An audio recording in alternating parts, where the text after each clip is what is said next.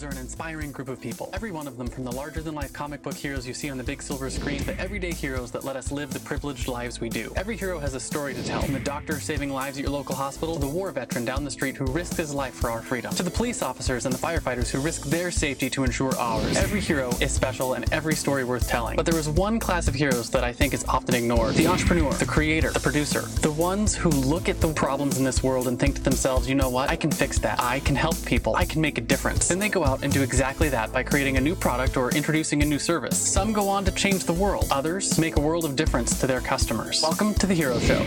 Join us as we pull back the masks on the world's finest heropreneurs and learn the secrets to their powers, their success, and their influence, so you can use those secrets to attract more sales, make more money, and experience more freedom in your business. I'm your host, Richard Matthews, and we are on in 3, 2, 1. Hello and welcome back to The Hero Show. My name is Richard Matthews, and today I have the pleasure of having on the line Marcus Manderson. Marcus, are you there? I'm there. I'm here. I'm everywhere. Awesome. Glad to have you here today. I'm actually really excited to have you on. This is a new business category for The Hero Show. Like I said, we've done a little over 200 episodes now, and not yet once have we had someone who does what you do.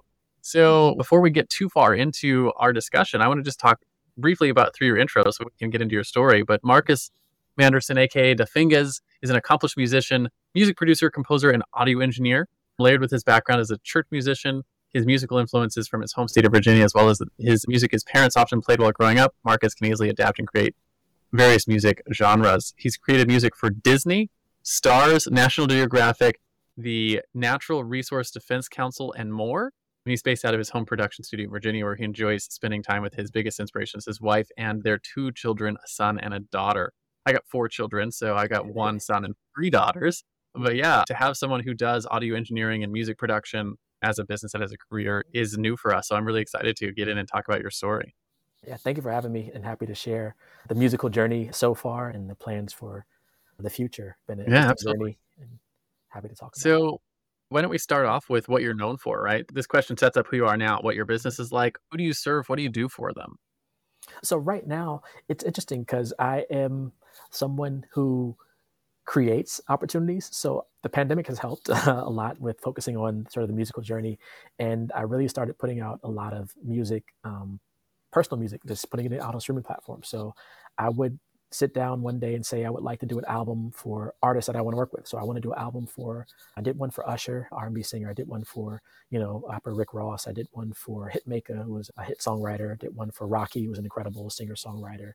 So I would sit down and come up with these concept albums. Along that line, I would also do cinematic albums. So albums that are just piano and strings, or just piano. And then I did another series of albums that are trailer music albums. And so I would sit down. I started studying trailer music last year, and I was like, okay, let me try my hand at this. Put out my first album Thanksgiving of 2021, and then put out my second album Christmas that year, and then put out a couple last year. And just started, as I put out an album, I learned more about the trailer music space and joined communities. So it's been a journey of putting out music, and from putting that stuff out, getting opportunities. So it's more of like passive marketing. And of course, I share it on social media, like, hey, I have this album. You're creating music.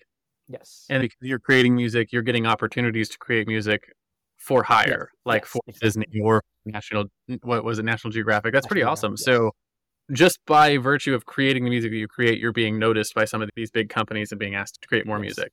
Yeah. So it's almost backwards. And then I do some outreach on social media like LinkedIn, where I can share these projects I have out as links, like, hey, check out this, this. And then as I get other projects, I can say, hey, check out this thing I scored, or I now have music at, Disneyland attraction. So I can share that with people at Disney. And once you're sort of in, you're in, because there's a certain bar level, production wise, music wise, or if you're doing film, whatever you're doing, when you work with certain companies, there's a certain bar level that they have for all their projects.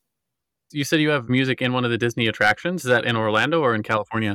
This was in California, Disneyland, and that actually came from releasing a trailer album last year of neoclassical trailer music. Are you allowed? Yeah, it opened last January, so 2 months ago, as part of, a lot of people don't know, this is Disney's 100th anniversary. So I don't know if they're marketing it. They had one of the top Super Bowl ads, but this is the 100th anniversary of Disney. So as part of the launch of Disney 100, they updated some of their theme park attractions. And this one in particular that I worked on is called Disneyland Presenting Great Moments with Mr. Lincoln. So as you enter through the main gates, to your right, there's like a theater. And in this theater, there's a storytelling of Abraham Lincoln. And the music part I scored was a story of Abraham Lincoln and Frederick Douglass. And then that's as you're waiting to get into the show. And the show is actually an animatronic show, one of the first animatronic shows that was ever created, featuring a person. It's actually an old show from the 50s or 60s. And they've updated, at least the portion I worked on, they updated for the Disney 100. So yeah, exciting just to That's have really music cool. at It's like the closest connection I've ever had to Disney before is I got a good friend of mine who used to do he was one of the narrators on the Jungle Cruise. Oh, wow. Nice. And, the people who run the boat and tell the stories when you go around on the Jungle Cruise, he did. But to have someone who's actually like scored one of the rides, because that's one of the cool experiences about Disney is you walk through and even the lines are exciting and they're fun. And like, there's a lot of work that goes into every single aspect of the experience. Yeah, so and it's different being from, I have a wife and 2 kids who give me the time I need to make this music, but we were a Disney family. So we've been on like all the cruises and most of the theme parks around the world. And I was telling my wife, it's like different now from spending money with Disney to now being like a Disney vendor and getting paid by Disney. So it's a different mindset. Yeah. Have your name featured in the, what do they call them? The post-credit scenes or something Yeah, that's really cool. It's like I got another friend of mine he's one of the marketing directors for the United States Pokemon company. Oh, wow. That's awesome. Right. And he's got like an actual Pokemon lab in Seattle. I was like, all you need one of those white lab coats like Professor Oak. Yeah. It'll be a shoe lab coat though. Yeah. They all think he's the coolest guy in the world because he's actually a Pokemon professor. And they're like, oh, it's so cool. Anyways, awesome. Same kind of thing, right? Kids are like, oh, my dad is with Disney. Yeah. It's just things that you might not think about like as a job or profession or even a hobby or career. Like personally for me, before the opportunity came up last year, I never thought about having music at a theme park. My goal was to land a Disney trailer like Marvel, Pixar, Star Wars, any Disney property. And, of course, I won't be upset because I didn't get a Disney trailer last year. But should I be upset because I got a Disneyland theme park, attraction? No, that's definitely cool. not. Yeah. So are you still in process of trying to land a Disney trailer? So trailers is the interesting journey because I find it challenging. So my main background was playing in church for over 25 years. And then the pandemic hit and I decided not to go back to the church side, enjoyed my weekends with family. The pandemic, once that hit, those were the first 3 years now, right? That I was able to spend like all of Mother's Day and all of Father's Day, like with my family, because I didn't have to play in church half the day, spending birthdays and holidays. If it was on a Sunday, I'd be out half the day. Or if the family wanted to do things, I'd be like, oh, I'll catch up after, church, or they'd have to delay. And then with vacation, we'd have to take vacations in between services. Like we'd have to leave Sunday after service, but be back, in some cases we would fly in like Sunday morning at 5 a.m. in order for me to get to church by, 7.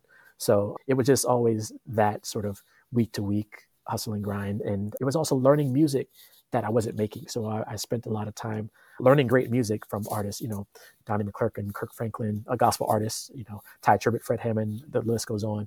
And it wasn't just that I was Hans Zimmer and yeah. So now it's like I was always interested in like orchestral music, but now it's like I can start making music. I can start creating more of my music instead of learning music, because it took a lot of time to learn music and also choir parts and assist with, helping with the lyrics. And it was a lot of time and a lot of energy that it was paid, but it wasn't really fully compensated and appreciated for the work that I was putting in. And it's things that I didn't realize until after the pandemic. And it's like, I enjoyed it while I was doing it, but it was all I knew. So I enjoy what I'm doing now with making music and having music featured, in things that are traveling the world or around the world, or even if it's just for a company, like an internal thing. It's just different. And it's a different mindset.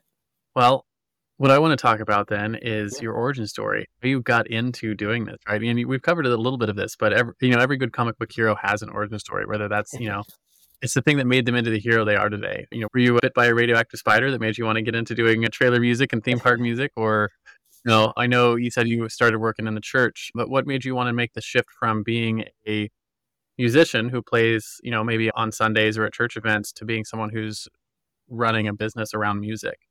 So the overall goal, so growing up, my mom had all of her kids take piano lessons, and I'm the youngest of 5. I have 3, 5 of us. I have 3 sisters and a brother, and I stuck with the piano and played piano through high school, took lessons from people at the church, and then I didn't really take it seriously until like my junior year of high school. And in order to get to college, I was started taking like official classical lessons. The instructor I had at church was like, he took me as far as he could take me, but I'd have to get a formal instructor if I want to get into a music school.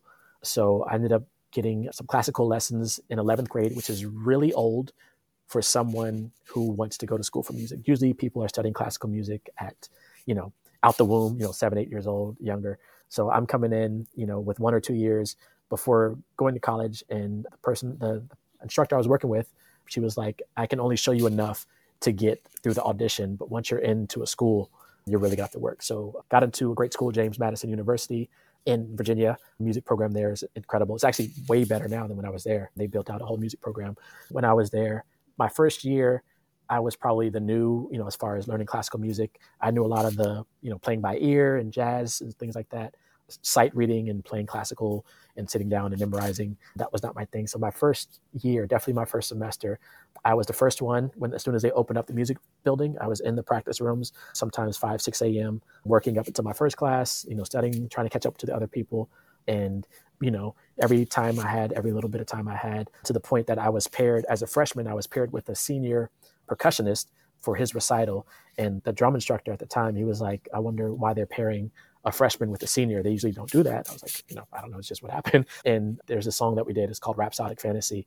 That was basically like the Roger Rabbit theme that Roger Rabbit theme. And it was a song that, I learned it, memorized it. And it was like, oh, okay, he's serious. And just, taking that first year to really focus on the classical side, which is not what I intended to do in life. My goal was always to be in the studio as a producer, working with, big artists, the Beyoncés and Taylor Swifts and Justin Biebers and Drakes of the world, but having that discipline to learn sort of the classical, the training, the practicing and learning the music and sight reading, having that discipline and to be able to draw from that when needed, even now, has been really helpful. So that was sort of like the college years, and then graduated college and went back to playing in the church because I was playing in the church growing up. And that was pretty much, I think I was going to retire playing in the church, like for as long as life, as long as I lived. And then the pandemic hit, church went virtual, and some things happened there where I decided that it wasn't best for me and my family to go back to playing in the church, and shifted the focus to putting out my own music. And as I mentioned earlier, putting out these albums, which has been leading to some great opportunities. And also another part of that story is I'm not at the music, because I like sharing this, I'm not making music full-time yet. I'm working slowly to that. I do work full-time, and I work at a nonprofit that some of you might have heard of called National Geographic. And it wasn't until I started working there that they opened my eyes, because I always tell people I make music. So my first day at work, like, yeah, I make music. Even in my interview, I was like, I make music. My resume says I play at church. And we had a studio on site, and they're like, you'll have access to the studio. You can record sessions whenever you want. And it wasn't until, I would say, my first year or two at National Geographic where some people from the channel came to me and they said, we're working on this show and we need some music for, it was the top 50 photos of the year, whatever it was. And they needed music for that. And I was like, can you do it? I was like, yeah, sure. I had no idea anything about making music for like a TV show, and came up with some ideas. It was like a 30-second, less than 30-second idea. So I had like 30 ideas for them, and they chose one. And that sort of was a spark of like, hey, there's other areas of music other than, working on trying to get a song to an artist. It's actually easier to get it on TV and in a movie than it is to get it to Beyonce. That really was sort of like the spark, but I still didn't really push into it until the pandemic hit. That's really been the main focus over the last 3 years. And now you're shifting. Now you're on the podcast rounds talking about making music, which is super cool. Exactly. And I just want to, you can't see this because the way the camera is pointed, but like I have my keyboard drawer on my desk. I custom built a desk. So I've got my keyboard drawer. I can pull out my keyboard, and I'm not that great at this point, but I have an actual keyboard at my desk, and I have been trying to learn piano as an adult. It's something I've always wanted to learn how to do, and I am not there yet. I have almost gotten to the point where I can get my left hand and my right hand to play at the same time. Yeah. That's where I'm at right now. I'm working on that one skill. It's like I can play chords with my right hand and I can play chords with my left hand, but playing chords together with both my right and left, that's the thing I'm working on. Yeah. Another part of that story is my mom and my dad and my brother and myself, we are all left-handed. So learning piano as a left-handed musician, the left hand is usually the weak link in most pianists. But for me, it was because I was left-handed, it was already I was getting more use out of it. So it was pretty much not a weak link in playing piano. Yeah. I was like, I know I'm going through it's like a 21 part course. Okay. And I'm like on the fifth sort of like section. And it was like, First you learn notes, and then you learn notes make chords, and then chords make chord progressions, and chord progressions make songs. Yep. And then it moves into like rhythm. So learning, the piano is, I didn't really know this, but piano a lot of times is a percussion instrument as well as a melody instrument, but actually keeps the rhythm in the music. So like getting through like learning how to actually keep rhythm and keep time. And it's like maybe I'm on the sixth lesson, but the sixth one where I'm sort of stuck is like, now that you have rhythm and chord progressions and all that, now it's like you have to put those together with like your left hand and your right hand being able to do the work together. And so that's where I'm at now. So, that's adult learning skills where I'm at, but it's certainly not going to be a career path for me. But I've learned a lot, and I'm realizing that I enjoy music more the more I learn about music. Like I enjoy consuming it, if that makes sense. The more I learn about it. So I used to listen before the pandemic. I would listen to an album a day for the most part because my commute into work was so long. So I would either listen to an album a day, and an album could be like an artist album. It could be like a soundtrack to a film. When the pandemic hit, I stopped listening to music and I started listening more to like podcasts, not unlike the Hero podcast, and just started learning more. So you mentioned you're taking like a piano course. I think we're always learning as long as you're alive. Yeah. People, they're learning till the day we die. So I'm taking 2 courses right now. One is a trailer music course that basically outlines, some of the basics and key things in trailer music. And another one is sort of trailer music related, but it's more sync side, which is putting music into movies and television, but not trailers, because trailers is very specific. And this is a sync course that teaches sort of the business side of getting music into sync licensing, which is, again, putting that music into getting it placed onto TV shows and onto like movies and things like that. So I'm sort of taking those 2 courses right now and learning from some of the best in the field. And then, of course, there's great communities online, Reddit, Facebook, Clubhouse, if that's still a thing. But there's all these different communities, even Instagram, LinkedIn, Twitter, where you can message people and get some advice. And a lot of these industries, a lot of these people are very approachable. During the pandemic, a lot of them were at home. They were answering DMs and messages and emails. They were bored after like a few months, and they were like, yeah, let me talk to someone. So it's been great to make these connections over the pandemic. And then now with the world opening back up, going to different conferences and things and seeing these people in person and be like, hey, I've been talking to you for 2 years and thanks for that advice you shared on this one thing. And great to meet you, and maybe that'll lead to opportunities, but really it's just a networking. It's like my business has been a lot of the same. The more you you meet the right people, and as you spin and build relationships with those people, it opens doors and creates opportunities to help grow your business. I mean, I said mine's in the podcast space, so like the rooms that I'm trying to get in and the people I'm trying to meet are like business events and other things. And as I get into those and talk to more people, it's growing my business. So you're sort of in the same game, right? But you're doing it for getting music into TV shows and getting music onto trailers and whatnot. And the more you do that, the faster it grows. And I know for myself, I doubled the revenue of my business over the last 2 years, which is really cool. I'm just doing some of the networking stuff that you just talked about, except in my arena instead of yours. That's awesome. Congratulations. Yeah, it's a lot of fun. So, and something about the pandemic, particularly, like it made it networking really hard. And then like coming back into like post pandemic and getting into some of these rooms and some of these events, people are just dying to like make connections and meet new people and, help each other grow their businesses and grow their, grow what we're doing. So anyways, that's exciting. Yeah, exactly.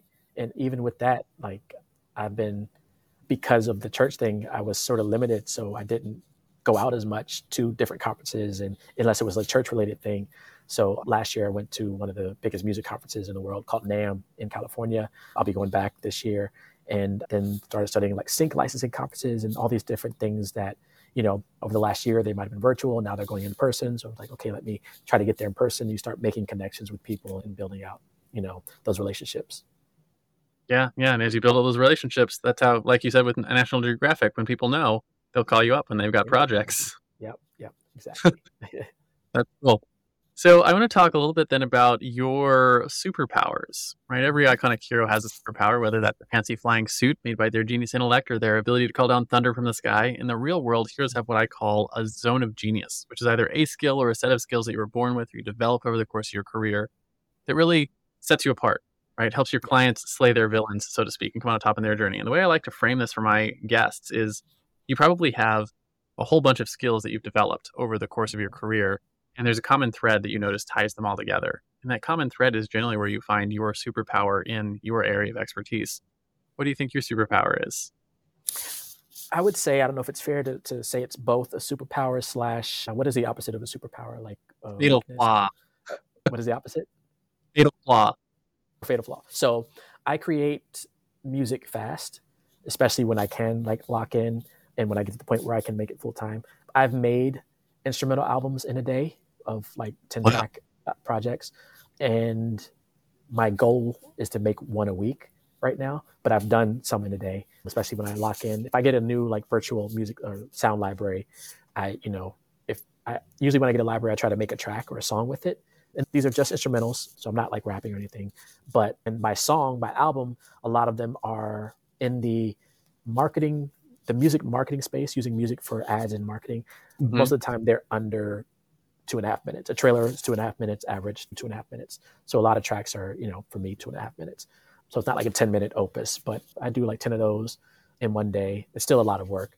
So I create fast, and I say it's a gift because I've worked with people, even on I haven't shared this, I don't think I shared this in the one, on the Disney project, when I landed it, this was, I think I got the go ahead on like a Thursday or Friday. And they're like, well, we're going to do a pre-screening on Monday, like 3 days later. And they said to me, they're like, we know you're not going to have the music done. So in my mind, I didn't say this to them because I didn't want to say I'll do it and then, not do it. But in my mind, that was clock. That was the deadline. When they say, take your time, you have a couple months to work on this. We know you won't have it done. I had it done by Monday. I was up all weekend, but my goal was, and it actually made the rest of the whole thing easier because most of it was done in that weekend, several hours. But they said, we know you won't have it done by Monday. We'll just show them what we have so far. And I had it done by Monday, and it was just minor tweaks from there. I think we only got up to version 3. And, in some projects you get up to version 60, 50. So that was really surprising that they didn't have more edits. So a lot of the work was done in that one weekend, and it was just really sitting back and waiting a few months for it to finalize. So that's where the gift comes in, when I can, get it done and surprise people, or at least get close to the finish line. But where it's more of the kryptonite is when maybe they have an idea, not Disney, but let's say someone has an idea like, hey, we want music like this. And let's say I work on it, but then they weren't really fully bought into that idea. So it's like, I worked on it. I spent a couple hours like, hey, here's something. And they're like, yeah, we thought we wanted that, but now we want something else. Like, okay. The great thing about music is it can be used in a million places. So even though I'm going to spend a couple hours for this one project, it's like, okay, maybe they'll come back around with a similar project, in a few months, or maybe another company's working on a similar project. So the great thing about music that can exist in multiple locations and avenues is that it can be repurposed. Even music that was released years ago, a lot of it's being repurposed for other projects. So it's almost like an investment. When you create a track, it's like an investment that once you get it into the right hands, they can use it on this show, but then a couple months later it can be used on this show, a couple of years later it can be used in this thing. So that's the great thing about it. Yeah, it's like we usually go superpower and then ask about your fatal flaw. You just covered them both in one, which is kind of cool because generally speaking, your superpower is one side, and the flip side of that coin is the fatal flaw, right? Because it's the same thing. It's a blessing and a curse, right? Like I'm really, really, really good with systems and building really cool systems in my business. The problem with that is that it also makes me a bit of a perfectionist because I want my systems to be like ideal, which can keep me from like shipping. I'm like, oh, I can make it a little bit better. I could tweak it a little bit more. I can make it a little bit, I can make it more efficient. I could shave another 1/2 second off of this process if I put in another 45 hours of work. Not worth it, but it's like that, that superpower just wants you to push it through to the next level. So I totally understand the idea. It's like, hey, I can get you from 0 to finished in like 3 days, but they were like, we weren't even sure we had an idea we were solid with yet. Yeah. And you just went all you're done. And you're done. You're like, oh, well, you got to do that again for a different idea. Yeah. It's like they say, okay, we're going to work on this movie about this thing.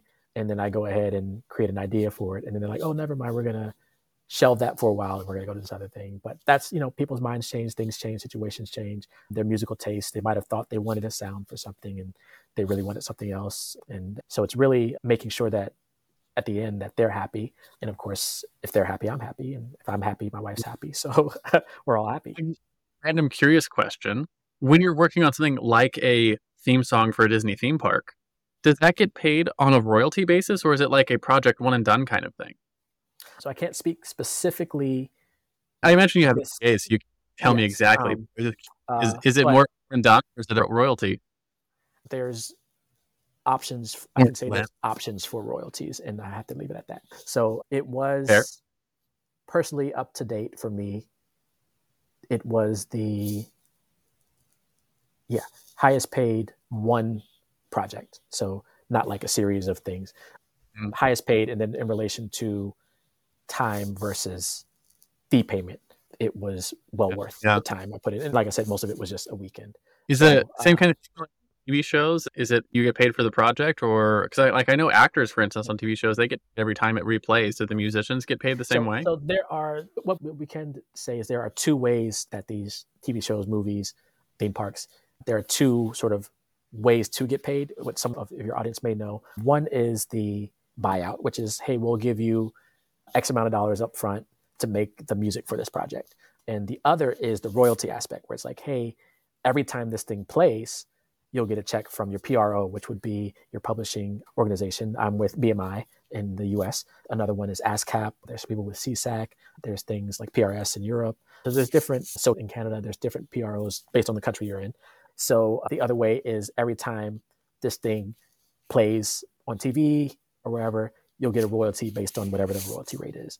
And I have a lot of people who I've met. Actually, one of the conferences that I mentioned, NAMM, last year I went as an attendee.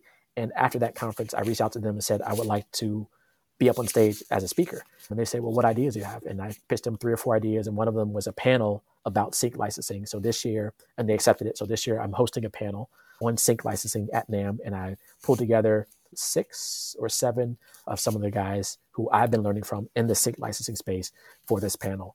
But yeah, so the 2 ways are you get a buyout, which is all, we give you X amount of dollars, we own the music, and that's that. And the other way is you still might get an upfront fee, like a sync fee or production fee, but you'll also get royalties on the back end every time this thing plays. A lot of people go the royalty route because you don't know what you don't know. So if a show becomes a hit and it gets into syndication, especially if you have a theme song on there, or if you have, a song, an episode that's like one of the fan favorites and it gets played. Like Friends theme song. They never had to work again. Exactly. Land, the guy who did the Jeopardy theme song, just an easy, a couple million a year.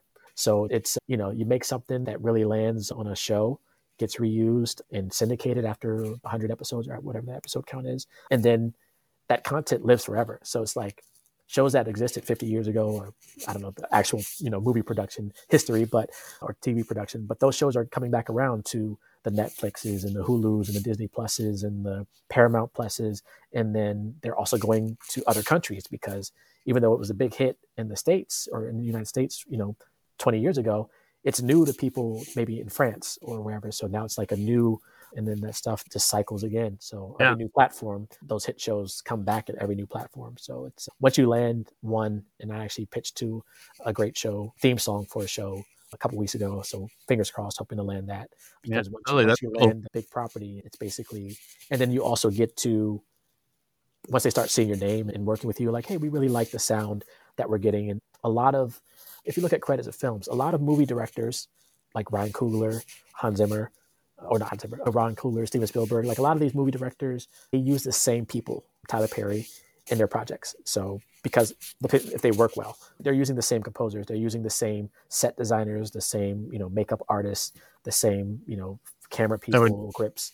Why you see Hans Zimmer's name so often is because he's got in good with several directors. Yeah. And he actually has created a great empire. He has a company called Bleeding Fingers. Fingers crossed that hopefully I can meet up with him when I'm out there in California. He actually has a couple companies, but yeah, so he was able to, and what's great about his story is he doesn't have a musical education, didn't go to school for music. And it's just, so you can really become at the top of your game without having any formal, letters behind your name or any formal training. Nowadays, like you said, you can go to YouTube or virtual, platforms and learn how to do almost anything within a couple hours. You can't be a doctor overnight, but there's things that you can learn to pick up just from doing a search online. So it's a great time to be alive. But yeah, that's it. I've always loved the music space and realized like music is, if I'm not mistaken, it is the largest industry in the world, potentially just second only to real estate. In terms of like revenue driven, and it's just a huge world, and there's so much that happens in it. We're mostly familiar with like the big stars and the radio stuff, but there's so much. There's music in everything. There's music in TV shows and commercials and podcasts and like everything you interact with, whether or not you even notice it, there's music involved in it. Yes, a lot of it is, especially the sync side, those numbers are increasing because there's more content being made. So as long as there's content being made that needs music, but like you said, there's a lot in the music space. There are people that make music just for YouTube videos. There are people that still play. There are some great churches around the world that pay their musicians, 6 figures a year. So there's some, you go to Vegas, those shows have live musicians, a lot of them. And there's a live band on there. Cruises, like I said, we've done every Disney cruise. A lot of cruises have live band or music acts that, or audio, if you're doing audio engineering. In the DC area where I'm at, it's big on live entertainment. So there's, performance venues and Kennedy Center and even colleges and universities that, almost every college has some type of theater that performance. So there's a lot of opportunity for musicians and audio engineers. And my focus is on the trailer and sync space right now. So that's really cool. I'll have to introduce you to some people at some point if you ever want to get into the teaching other people how to learn that. I've got people that can learn that because that's another revenue stream you could add. I want to shift gears and talk a little bit about your common enemy, right? And so every superhero has their arch nemesis, right? It's the thing that they constantly have to fight against in their world. But in the world of business, it takes on a lot of forms. But generally speaking, I like to put it in the context of your clients, right? The people that hire you, your Disneys and your National Geographics and the people who hire you to do the trailers, right? It's a mindset or it's a flaw that you have to sort of like fight against, so that you can actually get them the result that they want, right? That they come to you for. And what do you think your common enemy is in this world of doing music as a business? I think one big one right now is experience, because I know, especially just taking one aspect, the trailer music, I know that when I put in, with trailer music in particular, there are some companies that if they send you like, hey, we're working on this trailer, either you get it or you don't. Like, you're the person. If you don't get it, they'll go to another company. But there's other companies that they get a trailer and they send it to everyone on their roster. And I've seen some of these emails where they accidentally, instead of BCC, they accidentally CC everyone. And I'm like, oh, there's names that most people won't recognize, but I know, like, these are the Hans Zimmers of the trailer space. And it's like, I'll still go for it because you never know what's going to happen. But I was like, I know I'm not going to get this. And a lot of these people I can go to for advice. So it's one of those where the people helping you know that at some point you could be their competition for a trailer. But there's also not a million, but there's a lot of trailers being made, a year, and a lot of opportunities. And even in the trailer space, trailer music is not only used in trailers, it's also used in TV shows. It's used in a movie can have 5 or 6 different advertising spots. So it could be the theatrical trailer, which could be 2 or 3 of those, but then could be the American trailer, which is different from like a European trailer or a Canadian trailer. There could be a trailer just for YouTube. Then there could be shorts where they interview, the actors in the film or the director. So a blockbuster film could have, upwards of 6, 7, 8 different content pieces that uses different music. And even some of those content pieces uses multiple pieces of music. So, there's been some trailers that have 5 or 6 musics spliced in, and, that could split up between the people that created that and landed it. But so there's so much opportunity just in the trailer music space. So for me, being new to that space, I would say almost a year and a half in, but knowing that I'm learning from and going up against people who've been doing this for 20 years, 30 years, and also in the sync space, because I'm fairly new to the sync space, taking it seriously and at the level that I'm taking it now, where there's people that have been doing that for 10, 20, 30 years. So learning from them, but also knowing that at some point there could be competition from the people they're teaching, but they also know that there's so much opportunity there. So that's a little bit of like everything, but including the sort of the enemy, sort of like your enemy is your friend, frenemy type deal. Yeah, where the people with experience are like, they're going to tend to hire the experienced person over the not experienced person, even if you have the chops. Yeah. And at the same time, those people can help you grow and get the chops and get the experience. So it's an interesting world, for sure. Yep, exactly. Yeah. So the flip side of your common enemy, right? We just talked to, superpower and fatal flaw. The flip side of your common enemy is your driving force, right? So just like Spider-Man fights to save New York, or Batman fights to save Gotham, or Google fights to index and categorize all the world's information, what is it that you're fighting for? What's your mission, so to speak, with music? So I always want to, like I said, I work at National Geographic, so I feel like at some level in my career, it's always been in support of like changing the world. So supporting the world. I work in technology, AV, IT space.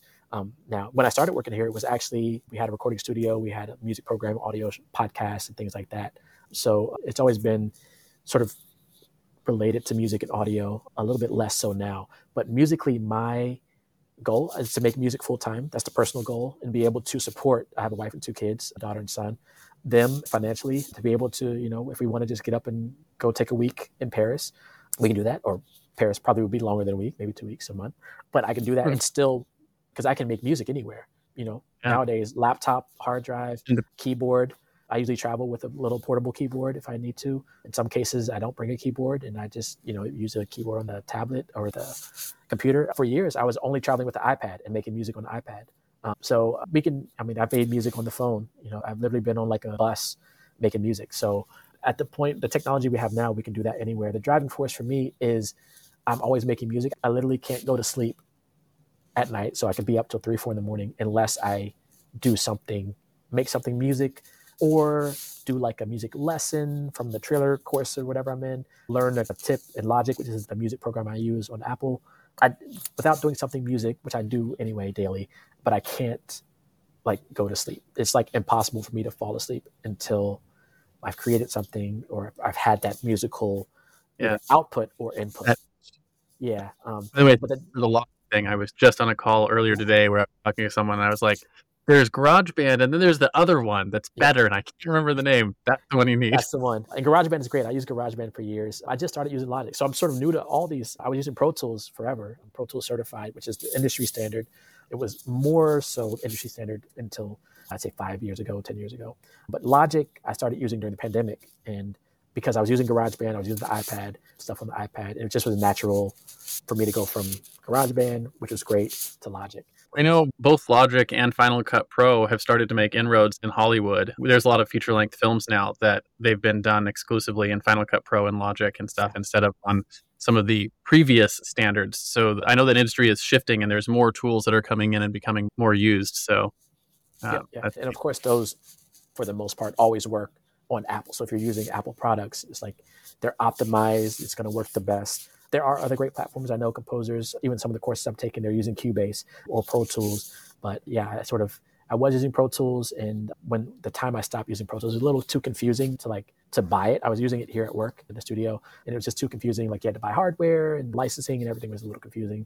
Yeah. This will be a noob comment, right? But I just learned recently that I could plug my computer into my keyboard. Yes. With a MIDI controller. Yep. And you know how the keyboard has the different voices? It's got like 8 buttons, and I can change like different voices. Yeah. And they're all right? They're just the ones that are built in the piano. And then I plugged it into the computer, and I opened up GarageBand. Yeah. And I know GarageBand is like a consumer level product, but there's like 100,000 music voices on there. And I'm like, I can play orchestral music and trumpets and like anything that I want, and they sound amazing. They do. Yeah. Amazing. And like, I don't even know how that works because I'm not really a musician yet, working on it.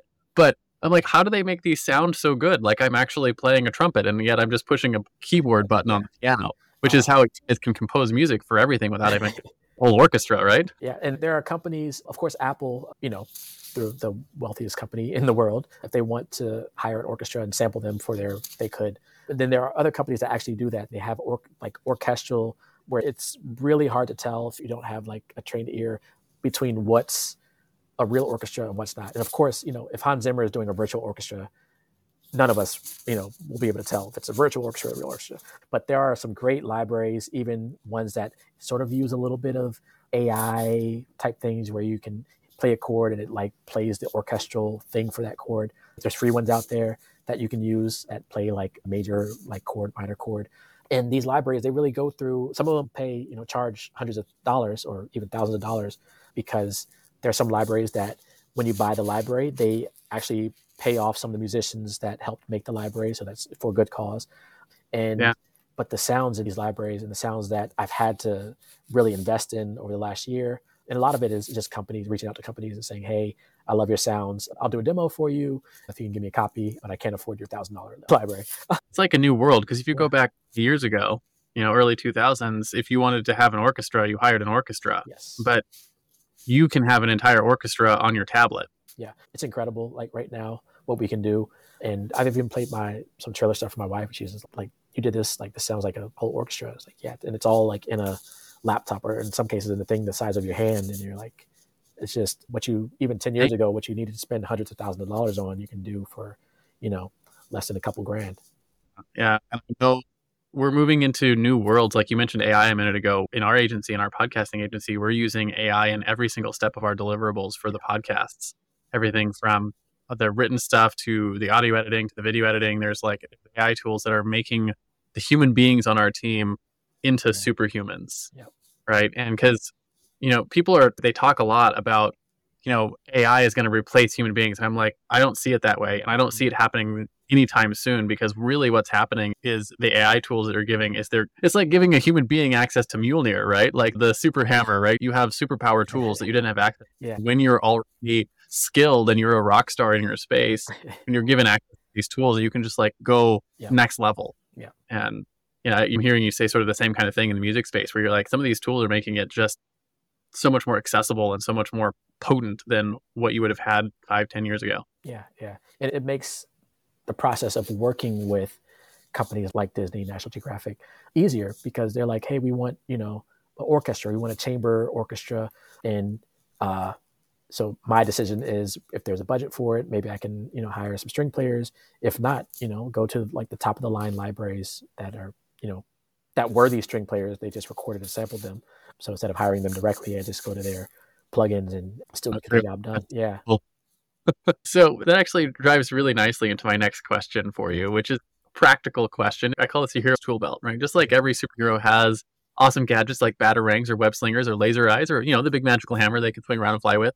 I'm going to talk about the top 1, maybe 2 tools that you couldn't live without to do what you do. Could be anything from your notepad, your calendar, marketing tools, something you actually do use to make your music, something you think is essential to getting your job done. Well, definitely laptop. I don't know if that's a fair answer, but like everything is on the laptop. So my wife blessed me with sort of a maxed out Mac last year, because the laptop I was using took me twice as long to make music. I was for the trailer stuff. So hip hop, R&B, I can do that all day. The trailer stuff and the orchestral stuff, that takes more CPU power. And she was like, what do you need? And I was, like here, that means you probably have a MacBook Pro with like that M1 or M1 Max processor, and they can do something like 60 or 80 music tracks simultaneously or something like that. It's insane. I think my biggest session is up to a couple hundred. I know people that have like over 1,000 tracks, and it'll run them all without like hiccuping on you. Yeah, I have the 64 like maxed out 64 RAM. I don't even know if they're higher than that now, but yeah, she was just like, "What do you want?" I said, "Just top of the line." And that should last me several years, hopefully longer, until I make enough from the music to upgrade. And it's one of those things, because I've watched all their keynotes for 20 years now, and they always bring up music as like, hey, our processor upgrades have allowed this many tracks to be used in Logic simultaneously, and now it's this many tracks in Logic. And I'm like, I never do that. So I always pay attention to it because I'm paying attention to the keynotes, but I'm always like, I'm hoping someone, makes use of that, because I don't. Those numbers are really for people doing live recordings of like the orchestra, where you might have, you might have like 50 strings and 30 people in the choir and like 10 percussion. So those numbers start to add up. And if you have, in some cases, you have 1 or 2 mics per instrument, then you have like room mics all around the room. So the numbers start to add up there. I haven't hit the numbers of 1,000, but I do know some people that have 1,000 tracks in their template. They have all kinds of strings and layers and things. Even I, when I was before doing the orchestral trailer stuff, I usually kept mine to under 30 tracks for like hip hop, usually like 10, 20, and I was done. And like I started building out templates for like my orchestral stuff. And it's like, I can see why the numbers start adding up now, because you start layering and layering. And before you know it, you have, hundreds of tracks. That can handle it nowadays. It's one of those things that it's a laptop that you can carry around that can handle that kind of work volume for music. And I know it's like, we do a lot of video because we do video production for the podcasts, and we shifted from, it was like 2017, 2018 machines to the new 2022 machines that are using the M silicone or whatever.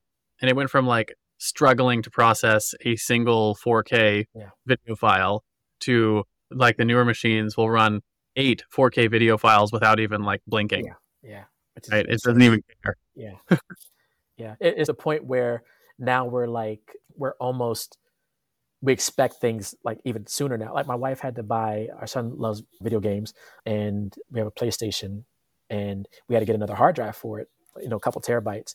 And she told me the price. I think it was maybe a couple hundred for like a 4 terabyte. I forgot the number, but even at that, this was like a couple of days ago, we were just like, oh, I thought the price would be lower by now because like the technology is getting like this, more powerful, and the prices are going like this. So it's like, wait another year and hopefully we'll be getting 8 terabytes for, Yeah. $200. Our workflow is really simple because most of the time our podcasts are like the host and the guest, like what we're doing here. Yep. And they'll be like your footage, which will be, like 1080 or 4K, depending on what your camera is over there. And then mine will be 1080 or 4K, depending on which camera I'm using. Mm-hmm. And it's just like 2 video feeds. And it's like the computers we were using previously, which were not that old, they were only like, 4 or 5 years old, would struggle with that. Yeah. And now they're like, not only can you do 2 video feeds, you could have 4 of them simultaneously running for 4 different episodes and run them all at the same time. And it's like, it's insane where the technology is getting and how quickly it's getting there. Yeah. Yeah. And I would say 4 to 5 is a good, or maybe even 3 to 4 upgrade period, if you can swing it. But there's some people that, I know some people that they get a computer that they keep it for 10 years. It's like, it's working, not broke. Work you're doing, right? If you're doing video production or audio production like you or I are doing, then you need the power, right? And I was just surprised that like the power increase was so dramatic that I'm like, oh, I'm never going to touch this anymore. Yeah. You obviously are going to run into the limits. Yeah. But I was like, I was used to hitting the limits all the time, and now I don't have limits for the work that we do, which is cool. Yeah. No, same, because I'm always downloading. I do demos for library companies. So some of those libraries are, a couple gigs. So on the last computer I had, I was getting to the point where I had to manage, I would download it to use it for this demo. And then I'd have to, save it on an external drive or delete it to save space on the computer. So I think that's going to be for someone who's always downloading a lot of software, an inevitability point of you're always going to need more space, even if you have terabytes and terabytes of space. So I'm a fan of Samsung. Creating. So creating and then backing up, creating. And then let's say a Logic session is 1 gigabyte. There might be different versions of it. So, you might have one version, then there might be an alternate version and, different edits and things. You mentioned one of them was like version 60 before the project was finished. Yeah. This wasn't my project. This was in one of the trailer music groups I'm in. And someone lent it a big trailer and they were like, yeah, we got over to version 60. I was like, oh man, that's insane. For me, I've gotten up to like version 7, 8, maybe 10 at the most and that was even working with artists. But on the video stuff, I don't think I've gotten past 5 yet for any like version updates or anything. So I like that. I consider that. It's cool. So far, so good. It's definitely interesting. I was like, again, because I don't have a lot of people we have on the show who are running the type of business you are. So generally the tools are different kind of things, but to actually have, the laptop is a really important piece of equipment for the type of work that you do. And it's definitely cool that they've gotten to the point that they are as powerful as they are. Because I said 10 years ago, you needed to have a big fat $7,000, $8,000, desktop server machine to do the kind of work you can do on a laptop or even a phone nowadays. Yeah. I remember when it cost like $2,000-$3,000 to get like, was it a gigabyte or maybe it was a terabyte, but it might have been a gig. But those days are. My first computer in high school, I built myself, and I paid $400 for half of a gigabyte hard drive. So it was 500 megabytes and it cost $400. And I did the math on it the other day because my current computer has a terabyte or something in it. And the cost for that hard drive, I think it was 8,000 times less than it was 20 years ago. It's insane. It's crazy. Like on a cost per megabyte basis. Yeah. So it's like, imagine where we will be in, 2-3 years with technology. And of course, these companies, Apple, Google, they're upgrading their stuff. Seems like every day, they release a laptop today and then next week they have, version 2 of it and M1.5, and it's just incredible. I just hope that like our listeners sort of see that, and it's like, because most computer users are the people that you buy a computer and you email, you browse, you use social media, your calendar, it's light use. Right. And light use stuff is like your computer can last 5-10 years, right? And I was doing that. My last laptop lasted 10 years. Yeah. And which is great. But when you start getting into the power user section, you start to understand, you're like, oh, this is why they're upgrading this crap all the time. Because you're pushing the limits of the capabilities of technology. Yeah. Daily. Oh, yeah. Daily. Yeah. Which is really cool. The Hero Show will be right back. Hey there, fellow podcaster. Having a weekly audio and video show on all the major online networks that builds your brand, creates fame, and drives sales for your business doesn't have to be hard. I know it feels that way because you've tried managing your show internally and realize how resource intensive it can be. You felt the pain of pouring 8 to 10 hours of work into just getting 1 hour of content published and promoted all over the place. You see the drain on your resources, but you do it anyways because you know how powerful it is. Heck, you've probably even tried some of those automated solutions and ended up with stuff that makes your brand look cheesy and cheap. That's not helping grow your business. Don't give up though. The struggle ends now. Introducing Push Button Podcasts, a done-for-you service that will help you get your show out every single week without you lifting a finger after you've pushed that stop record button. We handle everything else: uploading, editing, transcribing, writing, research, graphics, publication, and promotion, all done by real humans who know, understand, and care about your brand almost as much as you do. Empowered by our own proprietary technology, our team will let you get back to doing what you love while we handle the rest. Check us out at pushbuttonpodcast.com/hero for 10% off the lifetime of your service with us, and see the power of having an audio and video podcast growing and driving micro celebrity status and business in your niche without you having to lift more than a finger to push that stop record button. Again, that's pushbuttonpodcast.com/hero. See you there. And now, back to the Hero Show. So I want to shift gears and talk a little about your own personal heroes. All right, so every hero has their mentors, just like Frodo had Gandalf, or Luke had Obi-Wan, or Robert Kiyosaki had his rich dad, or even, Spider-Man had his Uncle Ben. Who were some of your heroes? Were they real-life mentors, speakers, authors, musicians, peers who were a few years ahead of you? And how important have they been to what you've accomplished so far in your career?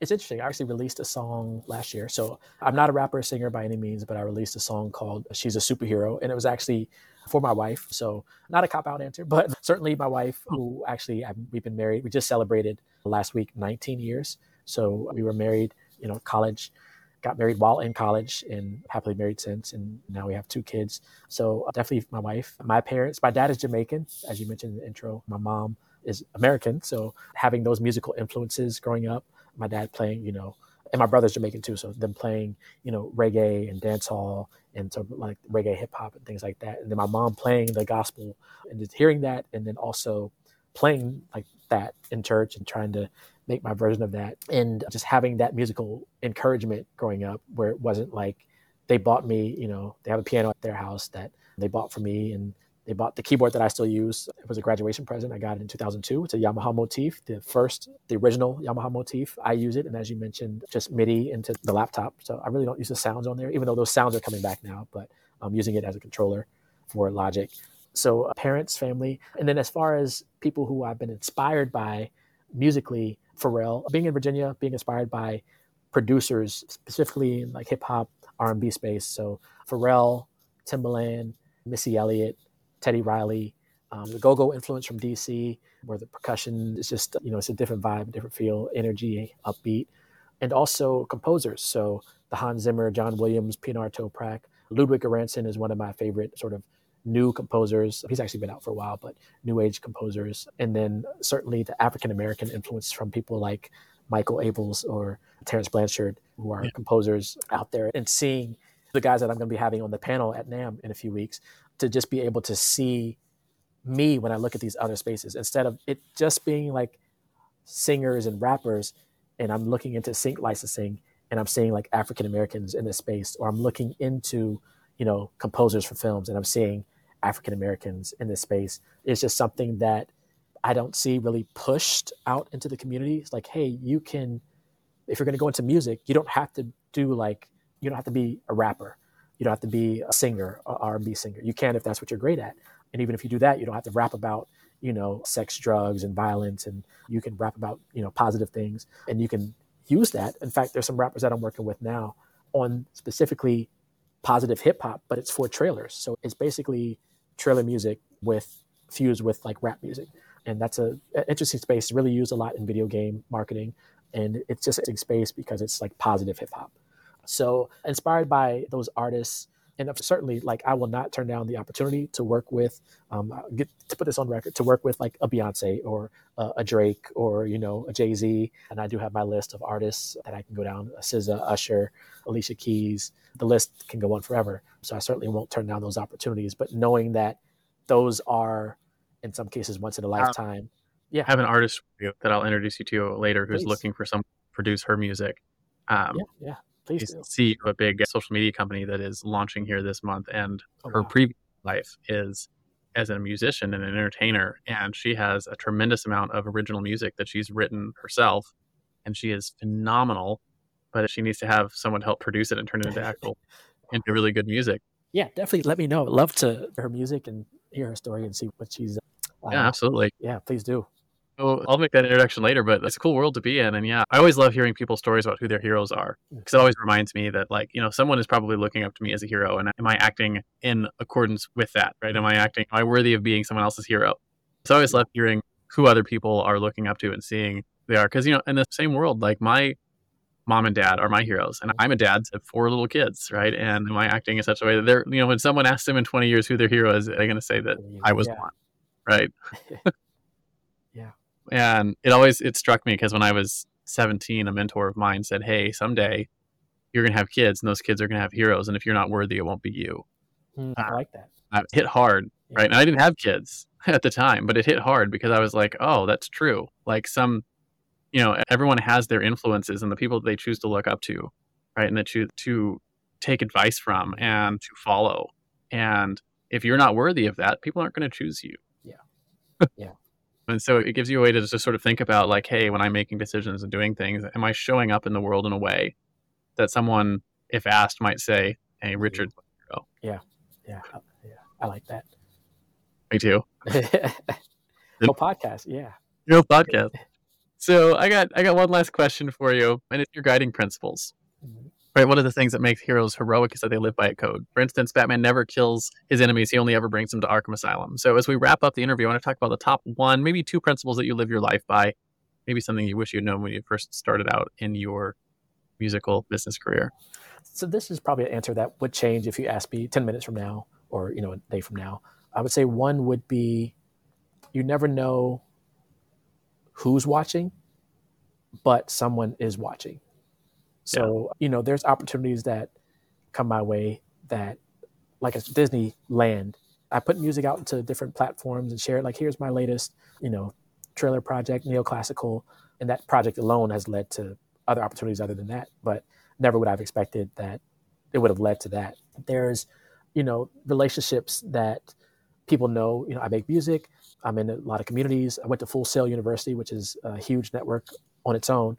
And there's a lot of people that are really well connected there, and just being involved with that network and getting opportunities through there. So you just never know who's watching. As long as your message is being shared, someone might not need your work or your services for 10 years. But if they know that, for the last 10 years, you've been making music and someone comes to them with a life-changing opportunity and they need a music part of it, they can say, hey, I've been hearing from this, guy for 10 years about music. Now it's time to, see if he can help me with this. You just never know where relationships will lead to, as long as you don't approach those relationships with a give me, attitude. It's more like, what can I do for you? Always, I guess this could be like a second principle. One is you never know what's happening. The second would be, how can you help others? I've literally had conversations with billionaires, millionaires, and I had one with a couple of years ago. I had an opportunity to talk to Damon John, incredible life-changing opportunity. And just the conversation alone, when I talked to him, he's like, this is a $10,000 conversation. And I was like, I know now. I didn't know, but I appreciate the opportunity either way.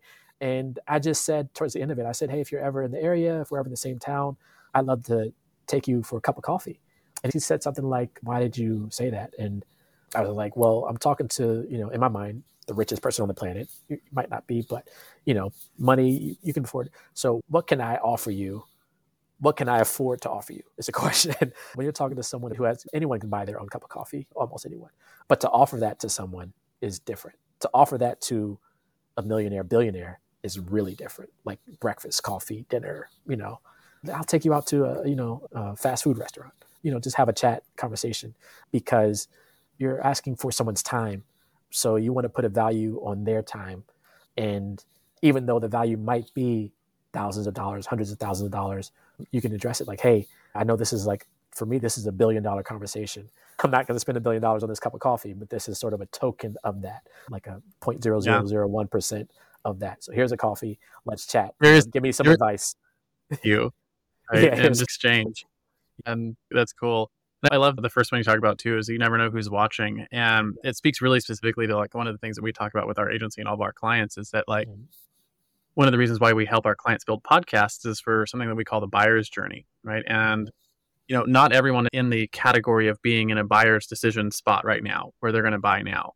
Yeah. But if you can show up regularly in that person's life across their entire portion of their buyer's journey over, consistently over time, whether that's 1 year, 2 years, 5 years from now, if you're the one that they are seeing regularly in whatever your space is music, that when they get to the point where they're like, hey, I actually need to make a buying decision about your area of expertise, the person that they know and they have a relationship with is you, right? And I call that strategic influence, right? When you are able to build that consistency over time in front of someone, that you show up and then they're like, okay, I need to do something about podcasting. I'm going to call Richard. I need to do something about music. I'm going to call Marcus, right? As they see you regularly, that consistency over time in your space. So I think it's really important for business owners.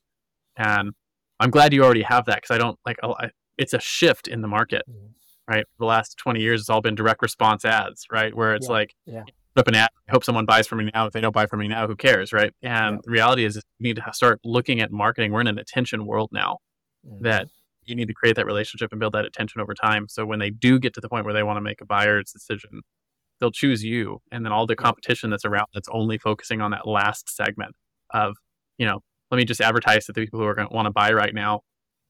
They won't be able to compete with you because you have the relationship, because you have built the strategic influence. And with social media, if you post anything on a social media platform, the range is so wide. Like when I say you don't know who's watching, it can be anywhere from 0 people see that post to hundreds of millions of people. Literally any post can, for whatever reason, whether you think it's an algorithm or someone boosts your video because they were in a good mood that day and your video came across the right time, whatever happens, anything you post online can get hundreds of millions of views in a split second. Even if it doesn't, it's the kind of thing that like, you've heard that 6 degrees of separation, right?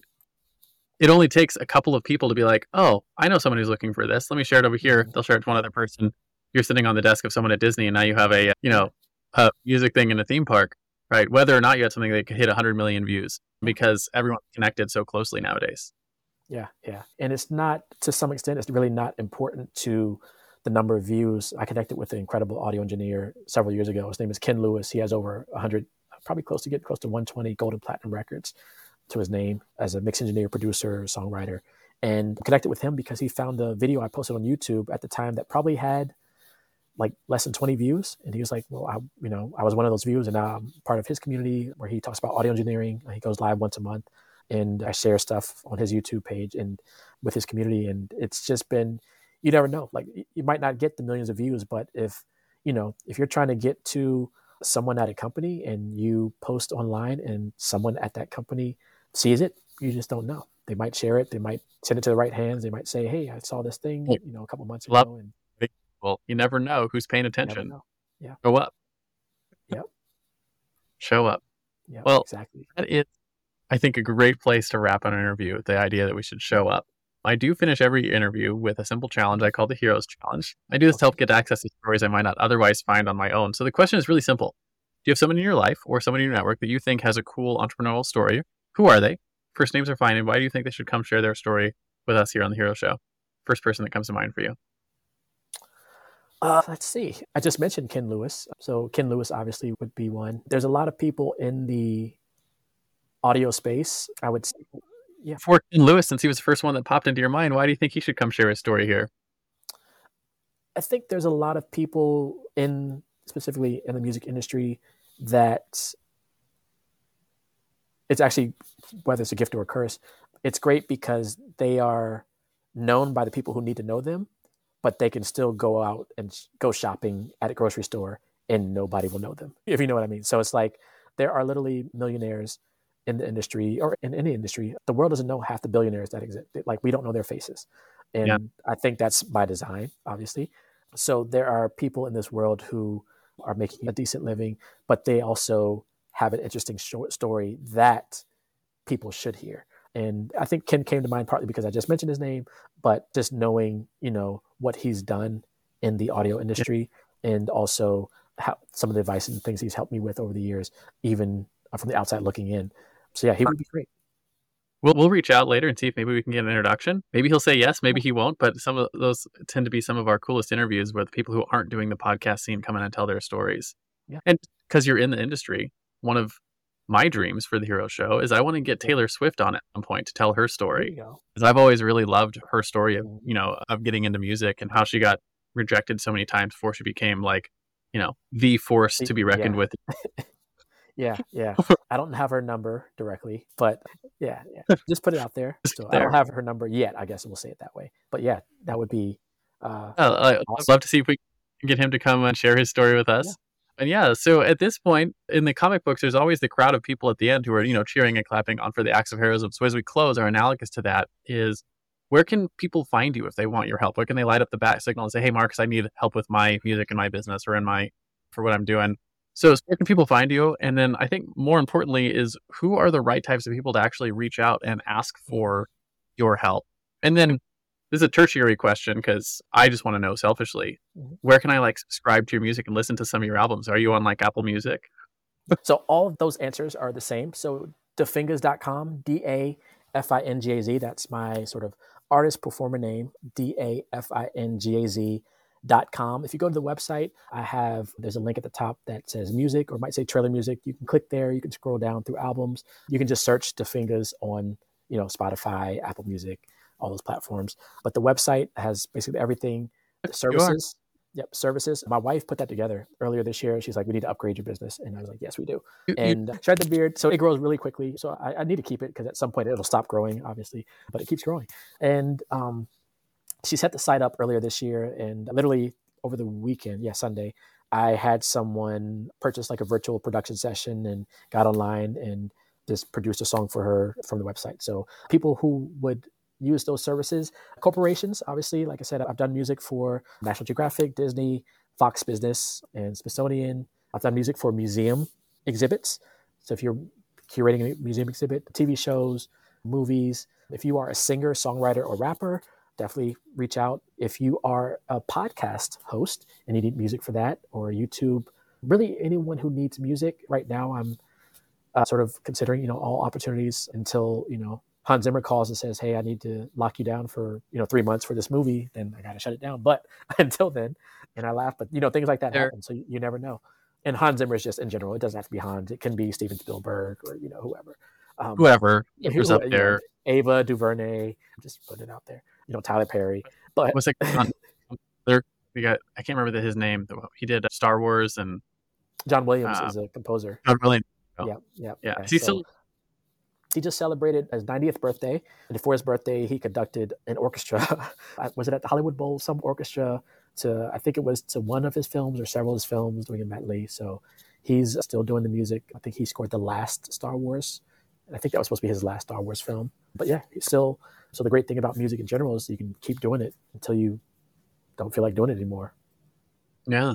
Well, that, I think, is a great place to end our interview. So thank you so much for coming on, Marcus, and sharing your story. It's been fascinating to just get to peek behind the curtain in the music industry a little bit. Yeah. So I guess before we hit the stop record button, do you have any final words of wisdom for my audience before I kill the recording?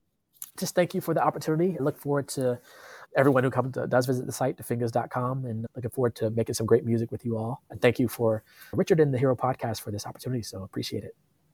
Yeah, thank you for coming on today. Thank you.